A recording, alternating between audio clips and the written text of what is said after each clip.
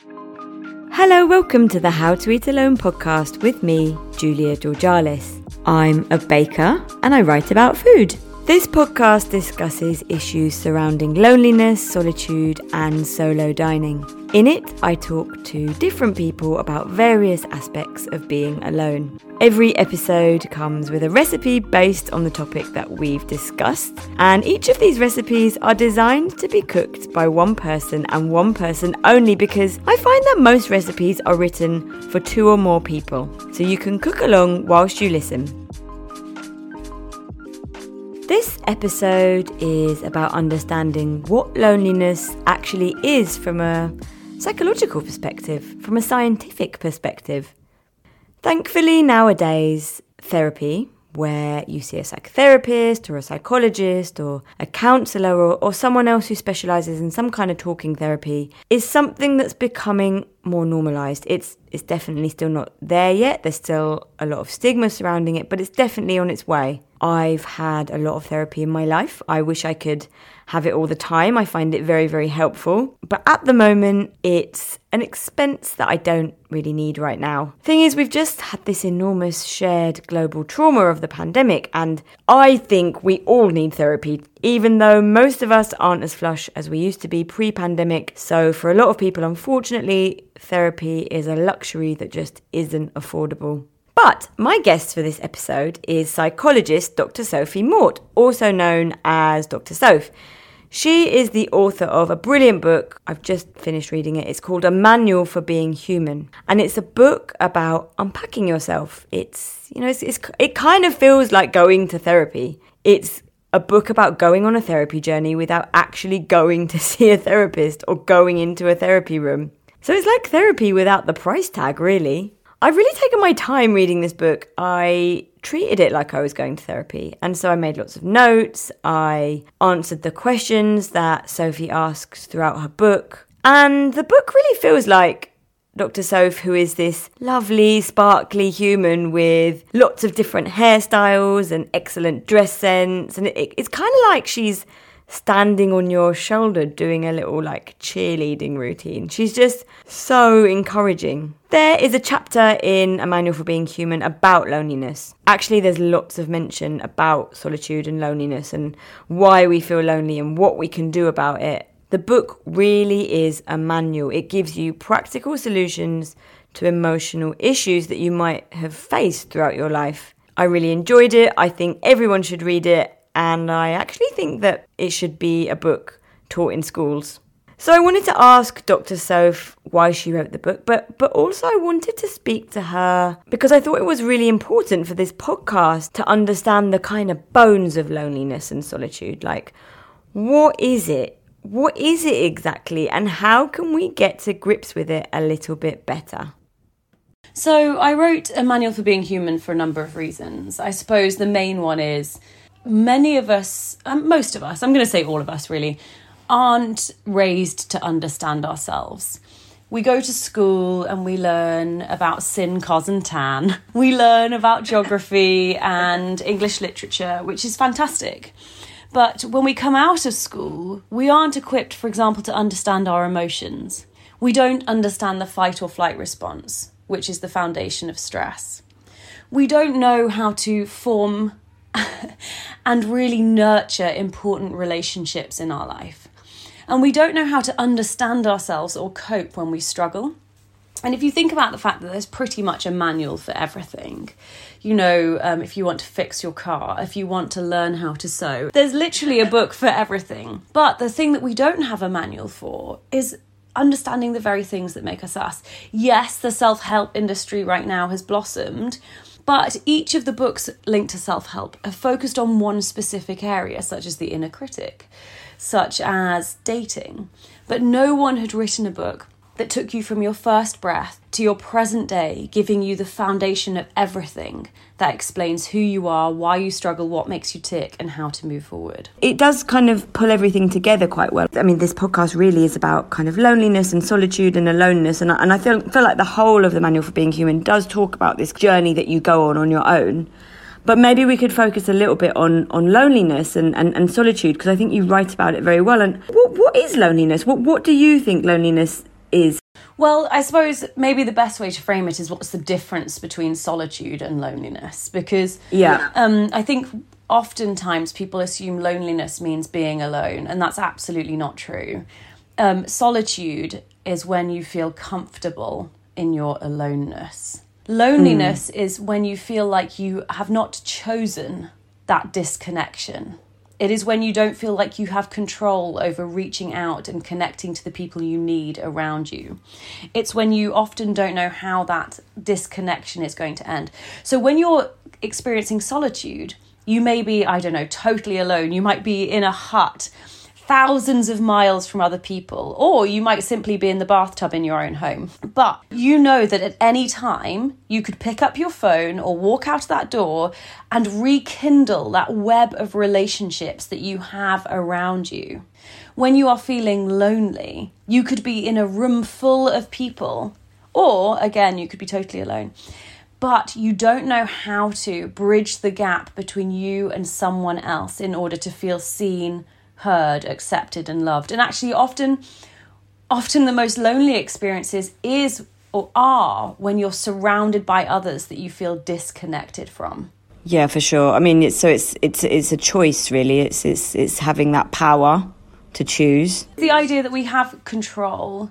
I can choose to connect to other people when I need to, when I want to, and this feeling can be ended the moment I reach out to someone else. How do you think that kind of manifests in our society? How does loneliness kind of feature in our society? Well, what's really interesting is pre-pandemic, I can't remember the exact numbers, but it was something like people spent 80% of their awake hours in the company of others. During COVID, obviously that number dropped so significantly. Yeah. And so because of the pandemic, loneliness is rife because people literally were unable to connect with, see and engage with the people that normally made them feel good, made them feel loved, made them know that they were seen. If you think about the fact that we even lost those small talk incidences, you know, when you're waiting at the bus stop and maybe you just start chatting to the person next to you, even that level of interaction was gone. One of the reasons pre-pandemic people were feeling lonely was also because we've got a lot of this quite fast food interaction going on between people. So I don't know if you've seen this in cafes or in your own life. You'll notice that two people are sitting near each other and they could be talking, but instead they're looking at their phones. Yeah.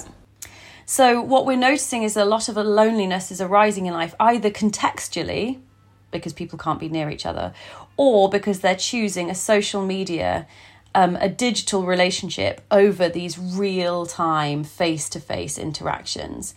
And it's really interesting because loneliness has a physical response inside us that's quite intense, but that can masquerade or look like other things.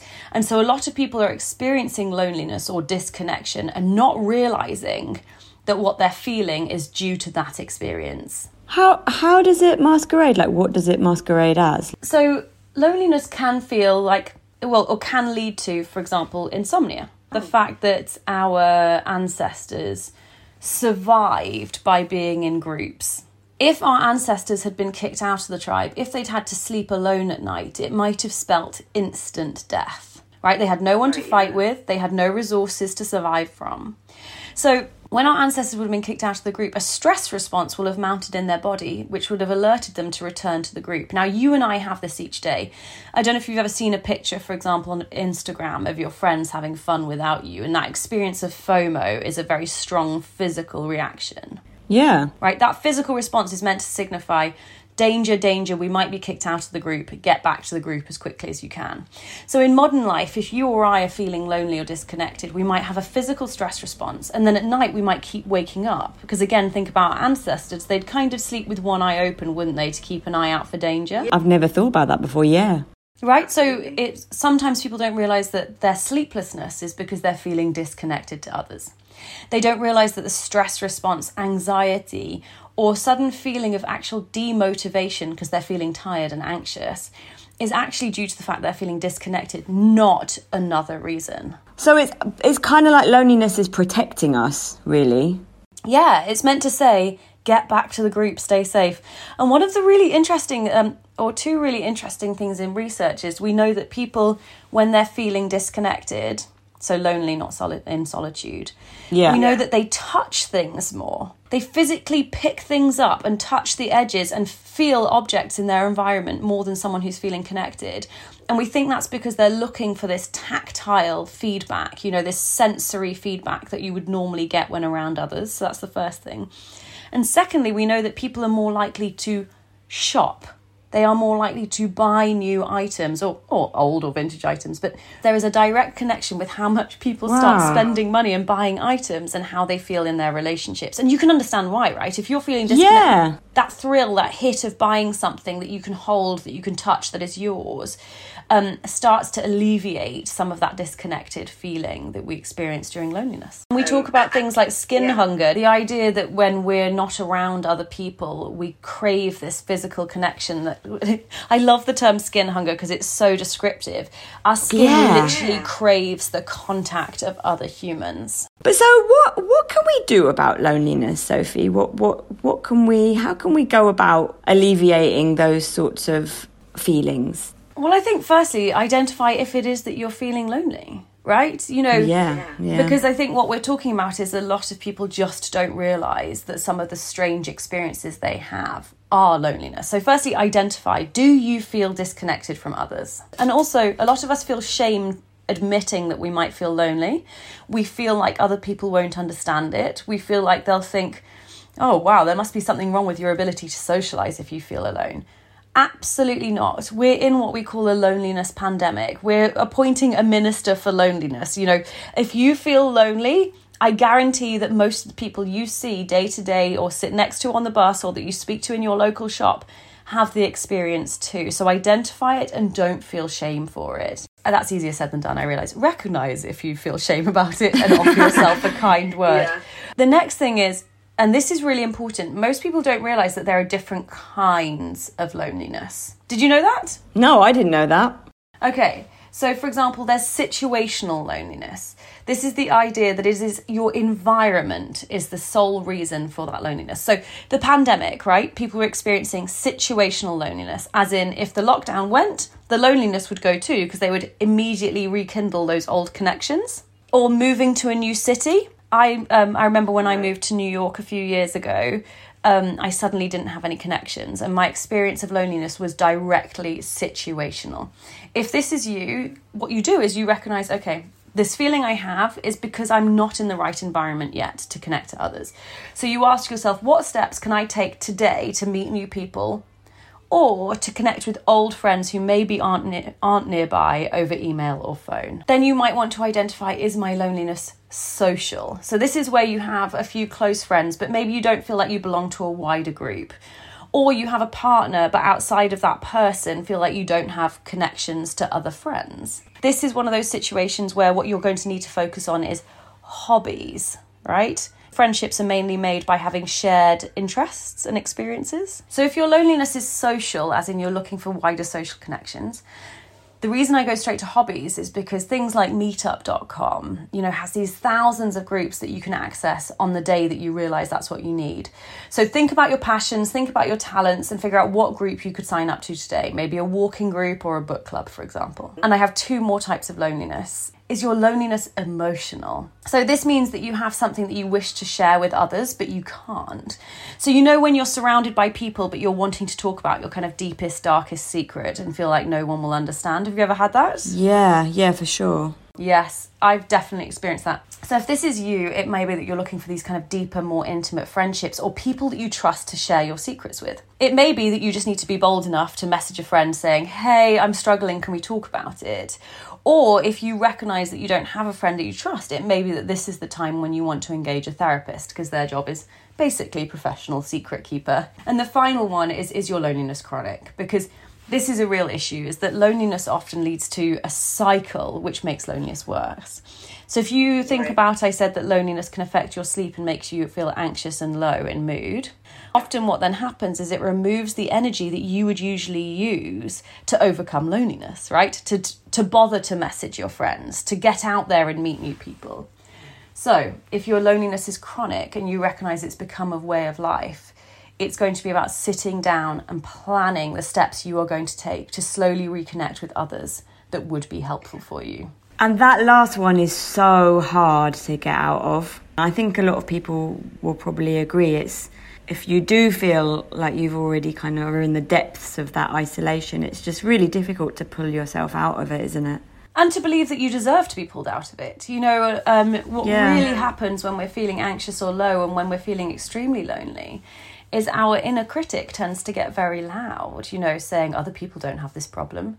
It must be because of you. Something wrong with you. Well, yeah, because we're just spending time with our inner critic. Our inner critic becomes like our only pal, you know. So it's loud because it's the only thing that we've got, I think. Yes, exactly, and that's why, you know, I said about a minister for loneliness. This is why there are so many schemes being set up at the moment, like chatty benches and chatty tables in cafes where you're going to be able to go and there'll be a little sign on the table saying, anyone sitting here is looking for a conversation. Slow queues in supermarkets where the whole point is, if you're willing, you're going to strike up a conversation with the people behind you. Online groups where people have meetups from different locations where they just sit and chat with each other and have a cup of tea. Is it going to work? Is it going? Because the thing is that we're British, right? So is that just something that's inherently British that we don't really talk to each other? Well, I just think that everything takes time, doesn't it? So I talk to everyone because I'm just very, very aware that you could be the only person who speaks to that person in a day, right? I will always say hi if I'm sitting at a bus stop. Not in like a weird hi in your face, but if there's like a weird lull, I'll be like, oh, hey, how are you? Or I'll say something like, oh, it's a nice day, you know, proper British small talk. Yeah. And actually, to be honest, I have a very different experience, which is most people do, even if it's awkward, just mumble something back. And I think the amazing thing about humans is how they adapt. I mean, we thought the pandemic was never going to happen. Mm-hmm. Then I remember when we first got locked down, people saying, oh my word, can you imagine if we're not back in work until September? And now, you know, now it's the following September and most people still aren't back in work, and humans have made it work. We think we can't adapt. We think we can't be okay with things, but we always, if we're given enough time, come around to it. So let's say, for example, these chatty benches, these slow queues, whatever other schemes are put in place for loneliness. Yes, at first, maybe people won't take them up. But if we persist with them, and if there are some brave souls who are willing to sit at that table when no one else is, who are willing to start up conversations, persist, over time, people will take it up. And if you think about the amount of groups that are already available online that we just don't see in everyday spaces, that have so many people using them. How many people have befrienders calling them each day from, for example, some of the older charities, you know, charities such as Help the Aged. We know that they are a lifeline for a lot of people. It's just that we're not talking about them in everyday conversation. You and I just don't see them because they're not in the cafes that we're normally in. That's why your podcast is such a brilliant topic and so important. Yeah, and it's funny how when I started talking about it, I've had so much response. I hope you don't mind me asking this, but what's your kind of relationship with solitude and loneliness? How has it infiltrated your life? So I need a lot of time alone. Yeah. I think what's really complicated here, and actually is the reason I wrote such a long book, is that there are many reasons why people seek alone time. And there's many reasons why some people will find being alone solitude and a moment to recharge, and why other people will find it actually quite intrusive and overwhelming. And one of those things, for example, is I have what you would call an avoidant attachment style. And this means that I am kind of like a cat, right? I love being social. I love connecting to others, but I kind of need to do it on my own terms. Then next thing is I'm a social introvert, right? So extroversion and introversion links to where you gain your energy from. When I'm around people, I absolutely love it, but I burn like a sparkler, meaning I have a very short burning time. And then once I've given all of my energy away, I need to go and be on my own to regroup. So for me, being alone for at least an hour a day is an utter joy. But I have experienced as well that loneliness where I've been so desperate to connect with others, particularly actually when I had panic attacks at the age of 18, where I simply had no idea of who I could confide in, who wouldn't judge me and who could help me.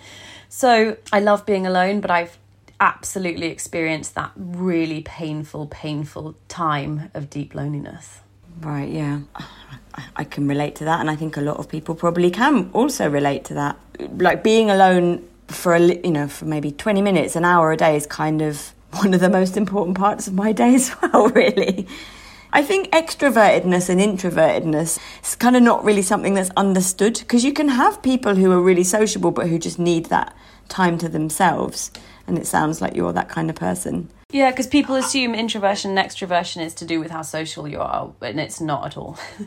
Yeah, for sure. It's not a black and white thing, is it? Yes. I loved that the section of your book right at the beginning where you are talking about attachment styles. I think it's really important that everyone learns their attachment styles, because it really helped. What do you do when you're on your own? Oh, I love that question, because I'm thinking, what do I do?